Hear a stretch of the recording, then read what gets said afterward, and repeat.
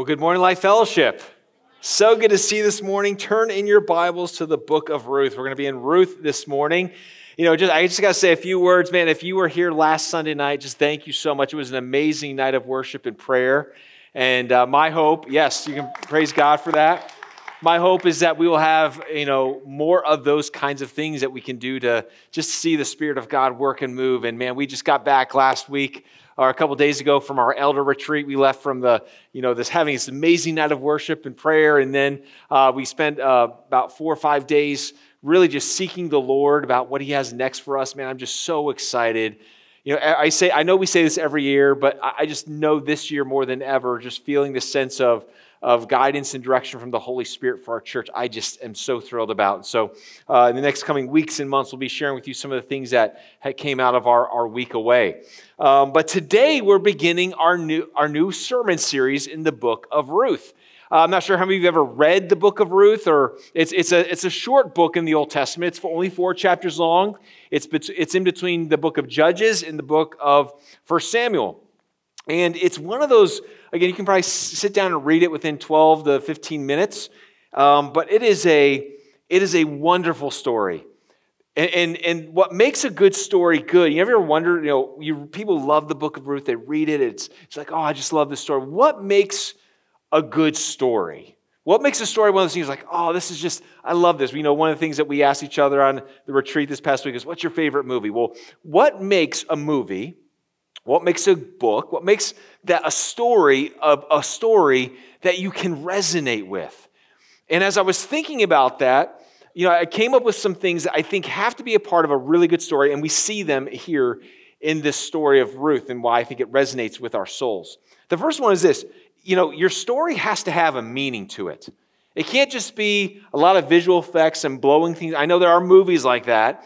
But there has to be a message, a meaning, a purpose to the story. I remember asking a writer years ago, or a while ago, like, hey, why do you write stories? And it was, because there's gave me different reasons, but one of them was because there's a message I want to share with the world. And that's why God puts stories in His Word, because there's a message here that He wants to share with the world. One of the things I used to always do with my children when they were younger, we would go watch a movie at the theaters, and then afterwards, I'd always ask them, hey, what was the message of that movie? What was the, yes, you could tell me the story of it, but what's the message of it? And I always did that so I could train them to not just sit there and just absorb, any message that comes from Hollywood. I wanted them to be able to say, hey, that might have been a really fun movie to watch, but the message wasn't good at all. And so we got to make sure that we don't just fall in love with stories, but what's the meaning or the message within the story? The second component is it's got to have a good ending, right? Like a good movie, it's better have a good. You don't want to get to the end of the story and be just a complete letdown. You could have a phenomenal movie, and all of a sudden, the last 5 minutes, the thing falls apart. Like, oh, it was okay. The ending horrible. And if that was a good ending, you'd feel completely differently about it. I remember years ago when I was in college. And my friend's like, oh, you got to see this new movie. And, we're Generation X. And so everything was kind of, you're depressed and nothing was right in the world. And I remember they're like, you got to watch this movie called Seven. It's about the 7 deadly sins. And I do not recommend you watching that movie. But it was just this dark, depressing movie. And you're thinking at the end, like, I hope something good at the end happens. It doesn't. The entire movie is just one big thing of life is hard and evil and dark and wicked, and at the end, you die. Thank you for your money. I'm just telling you, I don't like movies like that. I know life is hard. I know there's dark things. I want there to be a sense of, yes, things can be hard and difficult, but there's hope. And so you got to have a good ending. Ruth has a phenomenal ending. It begins with death and famine, but it ends with the birth of a king. There's a story there, but here's the question. How does it go from famine and death to the birth of a king? Well, that's the third component of a story that really, resonates with us. And that is, there has to be a crisis that has to be resolved, and how you get there. Does that make sense? That, here's the conflict. Here's the massive issue that we've got to work through. And how do we address it? And that is what I think is so beautiful about the book of Ruth. That our ideas of, okay, here's a problem, and how should we fix it, is different. The story of Ruth resonates with us because if we were to write this story, we wouldn't write this story the way it's written. We would come up with our own ideas. And the reason I share these ideas about a story is because all of us, every single one of us, is living out our story. And that's why stories are so meaningful to all of us as human beings, because we love stories that will give us meaning and purpose and hope in our lives. I remember my dad saying, when Star Wars first came out in 1977, my dad he was a youth pastor during those years, and he just said, man, all the movies in the 70s were just depressing and dark. And it's like Star Wars was the first movie that came out in years that was hopeful. The bad guys died at the end and the good guys won. And just people flocked to the movie theaters to see it. There's something about a good story that just connects to our souls and says, you can have hope. That's what the story of Ruth is all about. The problem is, you and I get in the way. We get in these moments in our life, and I promise you, if you've lived long enough, you end up saying something like this: I didn't think my life would be like this. I didn't think this would turn out the way it did. I didn't think my marriage would look like this. I didn't think my kids would be like. I didn't think my career would look like this. There's some level of, I thought my life would look differently than it does now. That troubles us, and it challenges us. And there's some sorrow and some disappointment that we have to work through. And here's a bigger problem than that, is that typically when we get to that moment where it says, yeah, I just wish things were different, we tend to take charge and say, okay, I'm going to make it better. As opposed to turning it over to God and letting God, you got to finish writing the story. I've made a mess of things. No, what ends up happening is we start taking control and we start messing things up. I'm going to give you an illustration. Over about 100 years ago, there was a painter in the 1930s named Elias Martinez, and he taught art at a local university in Spain. He lived in the town of Borja, Spain. And he painted a fresco in 1930 called "Behold the Man." There it is right there. And, as you can see, it's beautiful. You can tell, obviously, the person who painted that has some skill. Nothing really remarkable about it, but it is a beautiful picture of Christ and just capturing his moment before the cross. Well, as you can see, that painting is chipping. And as beautiful as this painting was, there was a parishioner that saw this beautiful painting starting to erode with time and with weather and with water, and she wanted to do something about it. So this older parishioner went home, she got some paint, and she tried to fix the painting, and this is what she ended up doing. Did you ever see this? This is about 2012. This became a news story. The original picture is called "Behold the Man." This painting was appropriately called "Behold the Monkey." And, I remember when this came out, it was just like, oh my goodness. Now the good news, now in all defense, the older woman, when she painted this, she said, I wasn't finished yet. So, we don't know how it might have turned out. But I'm glad they stopped her. But that's what we do with our lives. Things start going wrong, and we start saying, God, give me the pen. I'm going to start writing what I want my life. I'm going to fix my kids. I'm going to fix my marriage. I'm going to fix and again, there's nothing wrong with being intentional. There's nothing wrong with being personal or purposeful. But the problem that many of us have is we try to fix the problems in our lives through our own means, in our own methods, and our own timing. And we end up making a bigger mess than the mess we already had. The story of Ruth reminds us we don't have to make that mistake. If God is working, that we can have hope. In fact, that's the main idea of the book of Ruth, that you can take hope because God we have a God who works all things together for good. That verse that we read in the beginning, that is a very popular verse. It's a beloved verse. It's a verse that gives us hope. And I know that for some of you, hearing that verse, it might be hit a raw spot because you're saying, I don't know how things could work out together for good to those who love God. But Ruth is a story that should give us to hope. It says, here's a story, similar, maybe not all the details, but similar, that when you allow God to do His work, He can work all things together for the good. And so here's what we're going to do. I want us to read through the book of Ruth. It will take us about 14 minutes to do that. You're not just going to hear me read it because you'll get bored. But what we did as a church is we produced a dramatic reading of the story of Ruth. And you can follow along word for word in the scriptures. And so we'll have it played for you right now. If you want to open up your Bible to the book of Ruth and just read along as it's pronounced, we'll have some paintings that go along with the reading so you can kind of see some visuals. But I want you to let's just take a step back. Let's listen to this story. And let's come back and say, God, why is this story in the Bible? What's the themes here of what we need to keep learning and growing in that for us today so that we can have hope? All right, let's listen.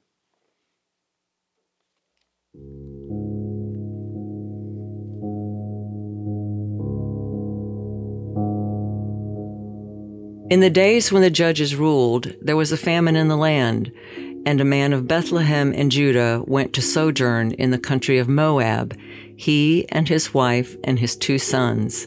The name of the man was Elimelech, and the name of his wife Naomi, and the names of his 2 sons were Mahlon and Chilion. They are Ephrathites from Bethlehem in Judah. They went into the country of Moab and remained there. But Elimelech, the husband of Naomi, died, and she was left with her 2 sons. These took Moabite wives. The name of the one was Orpah, and the name of the other Ruth. They lived there about 10 years, and both Mahlon and Chilion died, so that the woman was left without her 2 sons and her husband. Then she arose with her daughters-in-law to return from the country of Moab, for she had heard in the fields of Moab that the Lord had visited His people and given them food. So she set out from the place where she was with her 2 daughters-in-law, and they went on the way to return to the land of Judah. But Naomi said to her 2 daughters-in-law, Go, return each of you to her mother's house. May the Lord deal kindly with you as you've dealt with the dead and with me. The Lord grant that you may find rest, each of you in the house of her husband. Then she kissed them, and they lifted up their voices and wept. And they said to her, No, we will return with you to your people. But Naomi said, Turn back, my daughters. Why would you go with me? Have I yet sons in my womb that they may become your husbands? Turn back, my daughters, go your way, for I am too old to have a husband. If I should say I have hope, even if I should have a husband this night and should bear sons, would you therefore wait till they were grown? Would you therefore refrain from marrying? No, my daughters, for it is exceedingly bitter to me for your sake that the hand of the Lord has gone out against me. Then they lifted up their voices and wept again. And Orpah kissed her mother-in-law, but Ruth clung to her.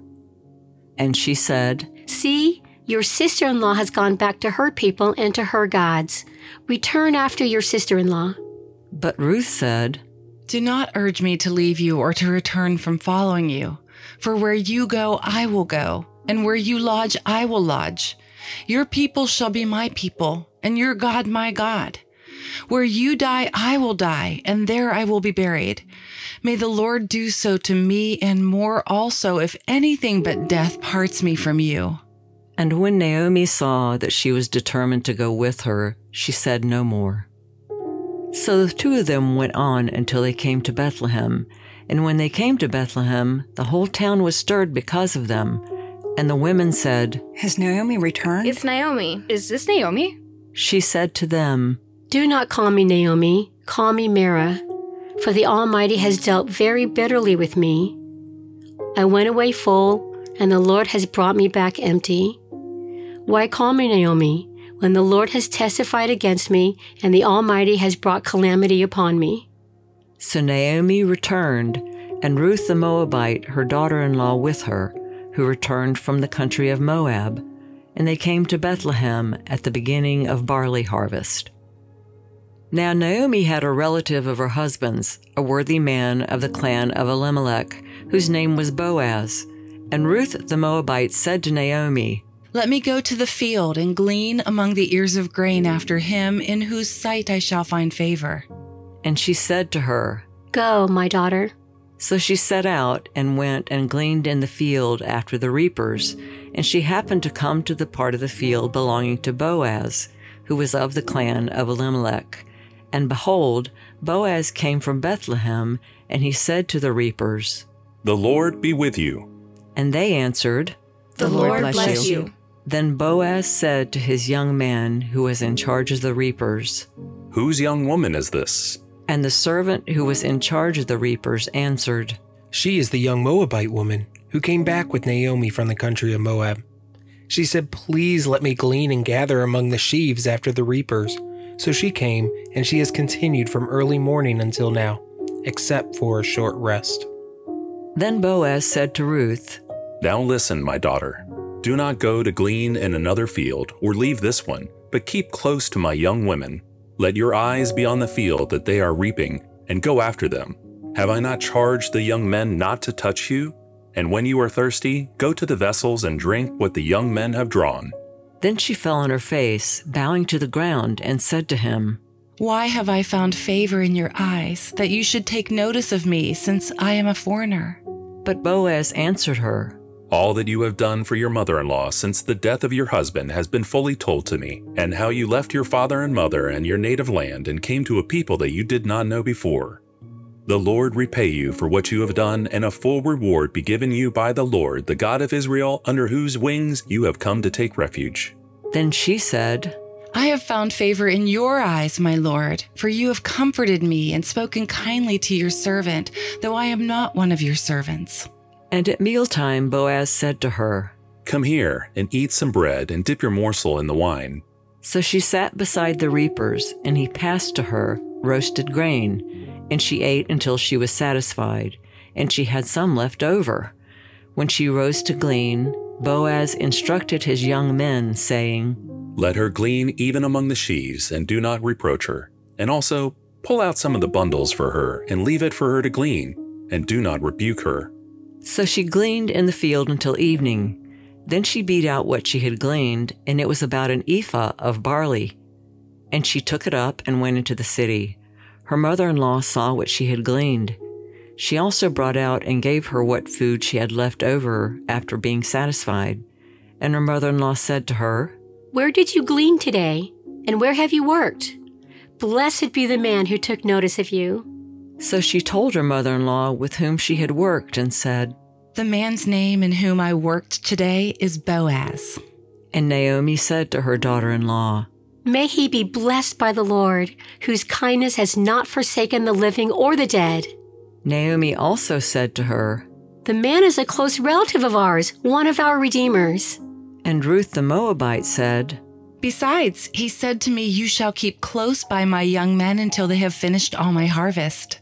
And Naomi said to Ruth, her daughter-in-law, It is good, my daughter, that you go out with his young women, lest in another field you be assaulted. So she kept close to the young women of Boaz, gleaning until the end of the barley and wheat harvests, and she lived with her mother-in-law. Then Naomi, her mother-in-law, said to her, My daughter, should I not seek rest for you, that it may be well with you? Is not Boaz our relative, with whose young women you were? See, he is winnowing barley tonight at the threshing floor. Wash, therefore, and anoint yourself, and put on your cloak and go down to the threshing floor. But do not make yourself known to the man until he has finished eating and drinking. But when he lies down, observe the place where he lies. Then go and uncover his feet and lie down, and he will tell you what to do. And she replied, All that you say I will do. So she went down to the threshing floor and did just as her mother-in-law had commanded her.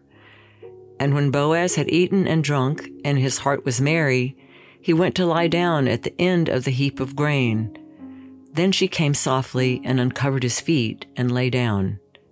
At midnight the man was startled and turned over, and behold, a woman lay at his feet. He said, Who are you?" And she answered, I am Ruth, your servant. Spread your wings over your servant, for you are a redeemer. And he said, "May you be blessed by the Lord, my daughter. You have made this last kindness greater than the first, in that you have not gone after young men, whether poor or rich. And now, my daughter, do not fear. I will do for you all that you ask, for all my fellow townsmen know that you are a worthy woman. And now it is true that I am a redeemer, yet there is a redeemer nearer than I. Remain tonight, and in the morning, if he will redeem you, good, let him do it. But if he is not willing to redeem you, then as the Lord lives, I will redeem you. Lie down until the morning." So she lay at his feet until the morning, but arose before one could recognize another. And he said, "Let it not be known that the woman came to the threshing floor." And he said, "Bring the garment you are wearing and hold it out." So she held it, and he measured out 6 measures of barley and put it on her. Then she went into the city. And when she came to her mother-in-law, she said, How did you fare, my daughter? Then she told her all that the man had done for her, saying, These 6 measures of barley he gave to me. He said to me, you must not go back empty-handed to your mother-in-law. She replied, Wait, my daughter, until you learn how the matter turns out. For the man will not rest, but will settle the matter today. Now Boaz had gone up to the gate and sat down there, and behold, the Redeemer, of whom Boaz had spoken, came by. So Boaz said, "Turn aside, friend. Sit down here." And he turned aside and sat down. And he took 10 men of the elders of the city and said, "Sit down here." So they sat down. Then he said to the Redeemer, Naomi, who has come back from the country of Moab, is selling the parcel of land that belonged to our relative Elimelech. So I thought I would tell you of it and say, buy it in the presence of those sitting here, and in the presence of the elders of my people. If you will redeem it, redeem it. But if you will not, tell me, that I may know. For there is no one besides you to redeem it, and I come after you. And he said, I will redeem it. Then Boaz said, The day you buy the field from the hand of Naomi, you also acquire Ruth, the Moabite, the widow of the dead, in order to perpetuate the name of the dead in his inheritance. Then the Redeemer said, I cannot redeem it for myself, lest I impair my own inheritance. Take my right of redemption yourself, for I cannot redeem it. Now this was the custom in former times in Israel concerning redeeming and exchanging. To confirm a transaction, the one drew off his sandal and gave it to the other. And this was the manner of attesting in Israel. So when the Redeemer said to Boaz, Buy it for yourself, he drew off his sandal. Then Boaz said to the elders and all the people, You are witnesses this day that I have bought from the hand of Naomi all that belonged to Elimelech, and all that belonged to Chilion and to Mahlon. Also, Ruth the Moabite, the widow of Mahlon, I have bought to be my wife, to perpetuate the name of the dead in his inheritance, that the name of the dead may not be cut off from among his brothers and from the gate of his native place. You are witnesses this day. Then all the people who were at the gate and the elders said, We are witnesses. May the Lord make the woman who is coming into your house like Rachel and Leah, who together built up the house of Israel. May you act worthily in Ephrathah and be renowned in Bethlehem. And may your house be like the house of Perez, whom Tamar bore to Judah, because of the offspring that the Lord will give you by this young woman. So Boaz took Ruth, and she became his wife. And he went into her, and the Lord gave her conception, and she bore a son. Then the women said to Naomi, Blessed be the Lord, who has not left you this day without a redeemer. And may his name be renowned in Israel. He shall be to you a restorer of life and a nourisher of your old age. For your daughter-in-law who loves you, who is more to you than 7 sons, has given birth to him. Then Naomi took the child and laid him on her lap and became his nurse. And the women of the neighborhood gave him a name, saying, A son has been born to Naomi. They named him Obed. He was the father of Jesse, the father of David. Now these are the generations of Perez. Perez fathered Hezron. Hezron fathered Ram. Ram fathered Amminadab. Aminadab fathered Nahshon. Nahshon fathered Salmon. Salmon fathered Boaz. Boaz fathered Obed. Obed fathered Jesse. And Jesse fathered David. What a beautiful story. Now, let's just be honest. There's parts of that story that again, we can relate to.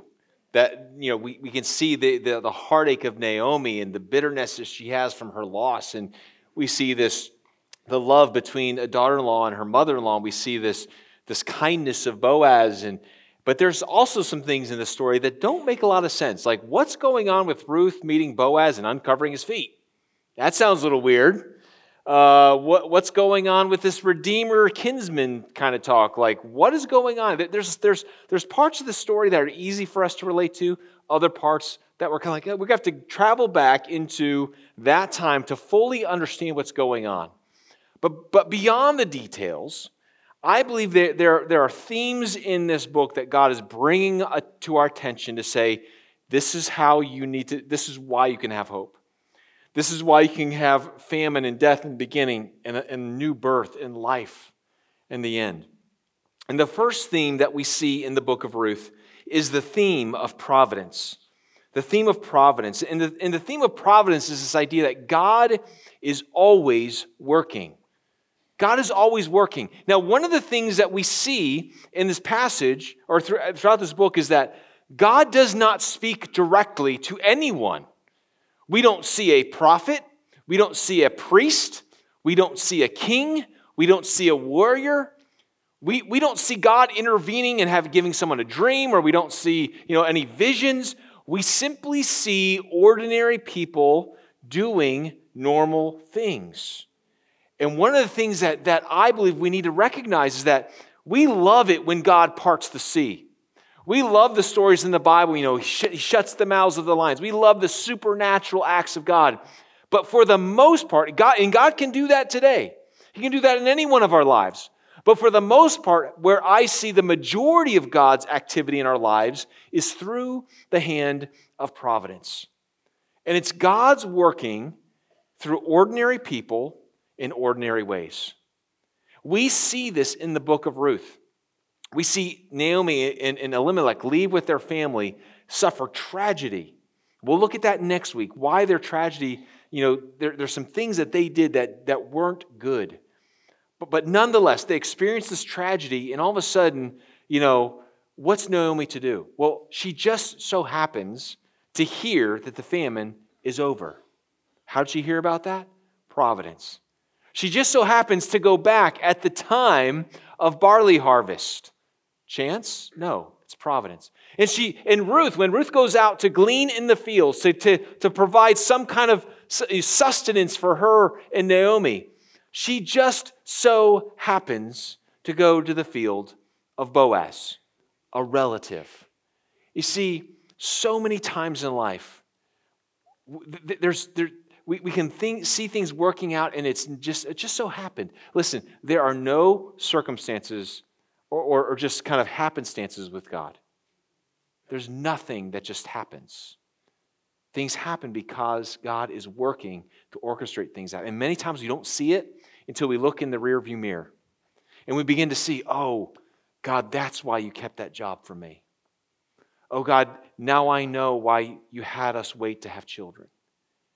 There are always things that when they feel disappointing and sorrowful in the moment, that we look back through the lens of providence and say, God, thank you. You were working even when I didn't see it, even though I couldn't feel it.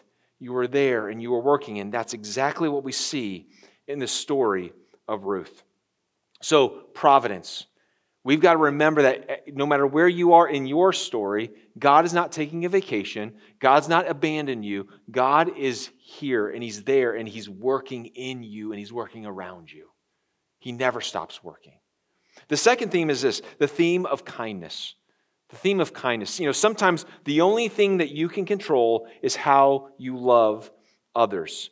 This word kindness, or the Hebrew word hesed, is in strategic parts in the narrative.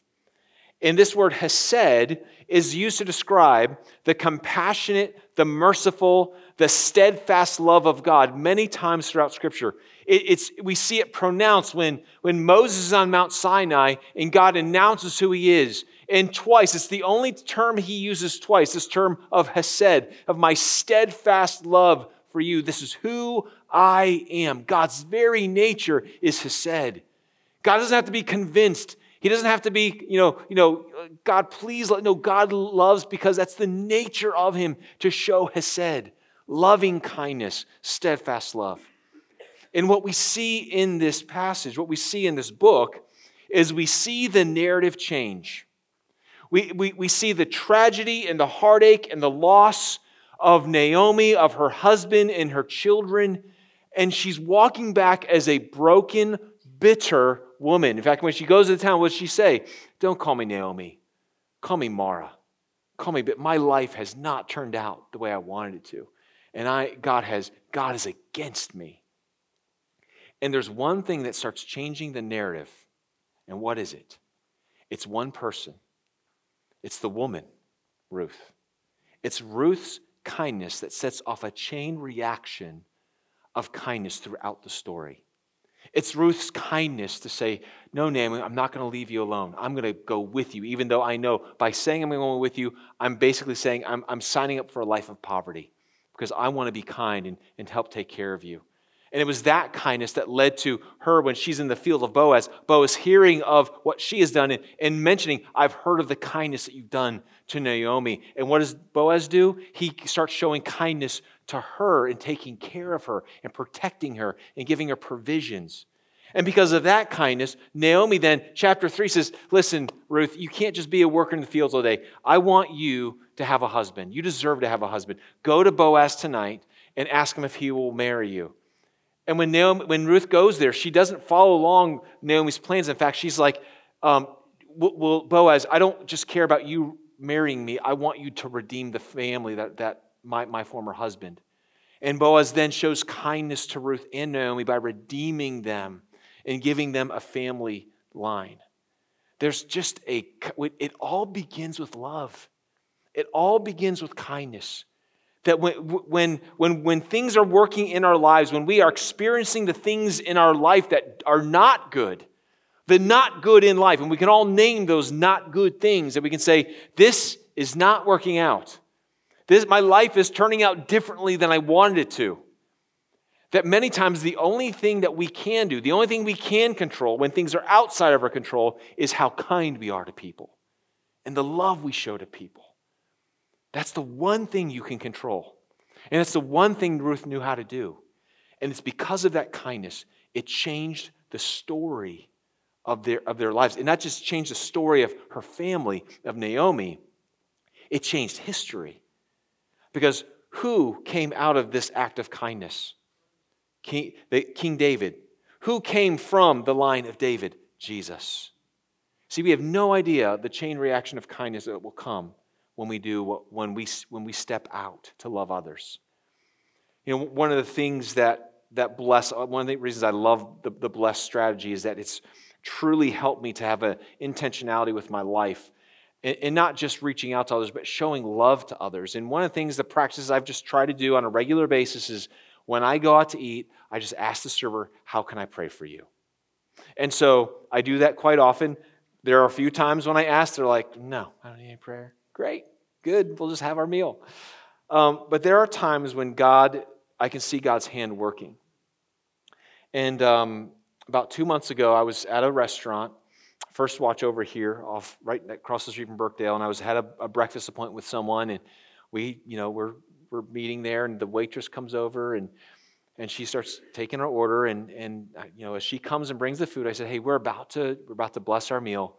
Do you need any prayer this morning? And she's like, oh yeah, I'm struggling with some recovery things, and so just pray that I would be able to take the next step. And I was like, okay, we'll pray for you. And I got her name. We prayed for her. And later on, she came back and just slipped a little note by me, and as we just kept meeting, and as I got up to leave, I completely forgot about this little note. But my friend was like, hey, she gave you this note here. So I just grabbed it, put it in my pocket, and we paid for our meal and left. And later, I got out of the restaurant, and I opened up this little piece of paper, and she said, thank you for asking to pray for me today. I'm struggling with deep issues of addiction and the will to live. And when you asked to pray for me, it showed me that God is there and he cares for me. I don't know what's happened to this girl, but I'll tell you what, that one act of kindness made a difference in her life. See, listen, bless isn't about doing your spiritual homework. It's not like, did you eat your broccoli today? No, bless is simply a tool we can use to show the loving kindness of Jesus to those who need it. You know, when I think about the kindness of Ruth, there's a deeper and greater kindness that transcends all kindness, and that's the kindness of Jesus for us. And so we don't just have, it's not just about our kindness of how we can conjure it up. Our kindness comes from a greater and deeper source, and that's the person of Jesus. And that leads us to the last theme. The last theme that beyond providence and beyond kindness, the theme of redemption. Redemption. That God, if God is working in providence and through his providence, and God is working through his providential loving kindness through Hesed, that it's through his working and his love that he works all things together for the good. All things for good. That is what redemption is about. Redemption is this word that means to buy back. Something that it was used a lot, especially in the New Testament, to describe someone that has been sold into slavery and then their freedom bought for them. But you see in this story the constant idea of redeemer, a kinsman redeemer. Well, what's going on there? Now, we can't get deeply into it this morning, but culturally we see this idea of levirate marriage is what it's called, or a kinsman redeemer. Now, when I explain this to you, some of you are going to be like, thank God I don't live back then, okay? But here we see this in the book of Genesis. We see the rules or the standards spelled out in the book of Deuteronomy for the people of God. But here's what levirate marriage is, or a kinsman redeemer is about. I'm going to use my life as an example again. This is what would happen if me and my wife Liz, if we lived 3,000 years ago in ancient Israel, what would happen is if we got married, and let's say we were married for a few years, but we didn't have any children, and I died, I passed away. What would be then expected is I have two brothers. I have an older brother and a younger brother. And my older brother would be expected to have a levirate marriage with Liz, marry her, and would try to produce a child with her, and hopefully a son. And when they would come together and they would have a son, that son would be my son. The whole idea is the person that's died, the person whose line is about to go out, that their line doesn't go out. That it doesn't fade away into distant memory. That's what's going on here. Naomi and Ruth, remember, she died, she's like, when she says, go back to your homeland, what she says is, even if I slept with a man tonight and had a child, would you going to wait around 15, 16 years for this child to grow up so that you can then have a child? No. Move on with your life. And so this idea of redemption, this idea of someone coming to save and rescue a family from death, from their name being no more, this is at the center of the story. And Boaz is that man. Boaz is the man who risks it. And the reason why at the very end where the guy's like, I can't risk it, is because when you have a levirate marriage, you then are saying, I'm giving my best for them. I'm not going to worry about my own inheritance, my own children. I want to make sure that my brother's name continues on. And that's what Boaz does. This idea of redemption is what we need. This idea of what was lost, what is dead, is now alive. And that little baby Obed, was this symbol of redemption that Naomi thought she was this woman whose family line was all gone. And yet God gave her another son. It's a beautiful story. And the reason why it's so important for us is because all of us need redemption. Not just this redemption of our lives. This story of Ruth should give us encouragement that this is the kind of God that we serve. But there's a bigger story than just my life turning out the way I want it to. Because the story of redemption in the book of Ruth is a foreshadowing of the greater biblical narrative of redemption. The redemption of mankind. The redemption of the family of God. The redemption that Jesus came. Jesus came in the perfect timing and in the right way. God's providence. Jesus showed up. And through Jesus' love, through His kindness, He lived His life for us. And He died a death that He didn't deserve for us, Him in our place. We who were headed for death and distinction, Jesus stepped in and said, I'm come to bring you new life. This story of Ruth is a story for all of us because all of us need redemption. We all need redemption through the blood of Jesus Christ. And that through Christ, that's what that promise we read at the very beginning, that we know that in Christ, through Christ, all things work together for good, for them that know God, for them that are called according to His purpose.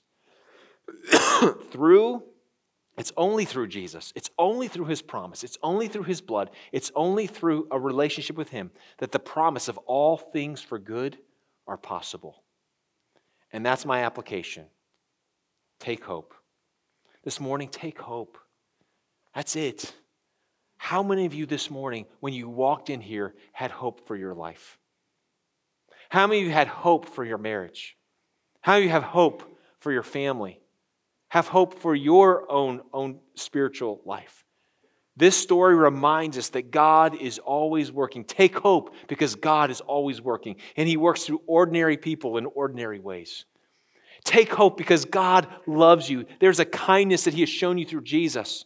Take hope because maybe it's your kindness that'll be the chain reaction that will set it off to change the narrative of your life for someone you love around you. Take hope because God is in the business of redeeming and moving people from death to life. That's our God. Take hope today. Leave here with the hope that Jesus wants you to have. Let's bow our heads and close our eyes. As we close our time here this morning, I guess the first question I need to ask you is this: do you have hope? Do you have hope for a future? Do you have hope in Jesus? Do you know for sure if you're to die today that you would be with God in heaven? That kind of hope. If you don't have that hope today, please come talk to us. You can come see me after in the lobby. You can talk to one of our prayer team members. They have a white lanyard on. A little sign says, how can I pray for you? They would love to meet with you and talk with you about how you know that for sure you can have hope in Jesus. But maybe, let me ask you this. Which one of those three words resonated the most with you? Providence, kindness, redemption. One of those words, I believe the Spirit is saying, that's for you. That word is meant to stir up in you this understanding that God wants you to have hope today. Let's not take the pen out, let's not take the pencil out of the hand of God and try to do our own thing and make a mess of it. Let's follow Him in the fullness of who He is. Father, I thank you so much that you are a God of redemption. That you are a God who's working. You never stop working. And so, God, we can rejoice and be glad knowing that we have this great joy in you.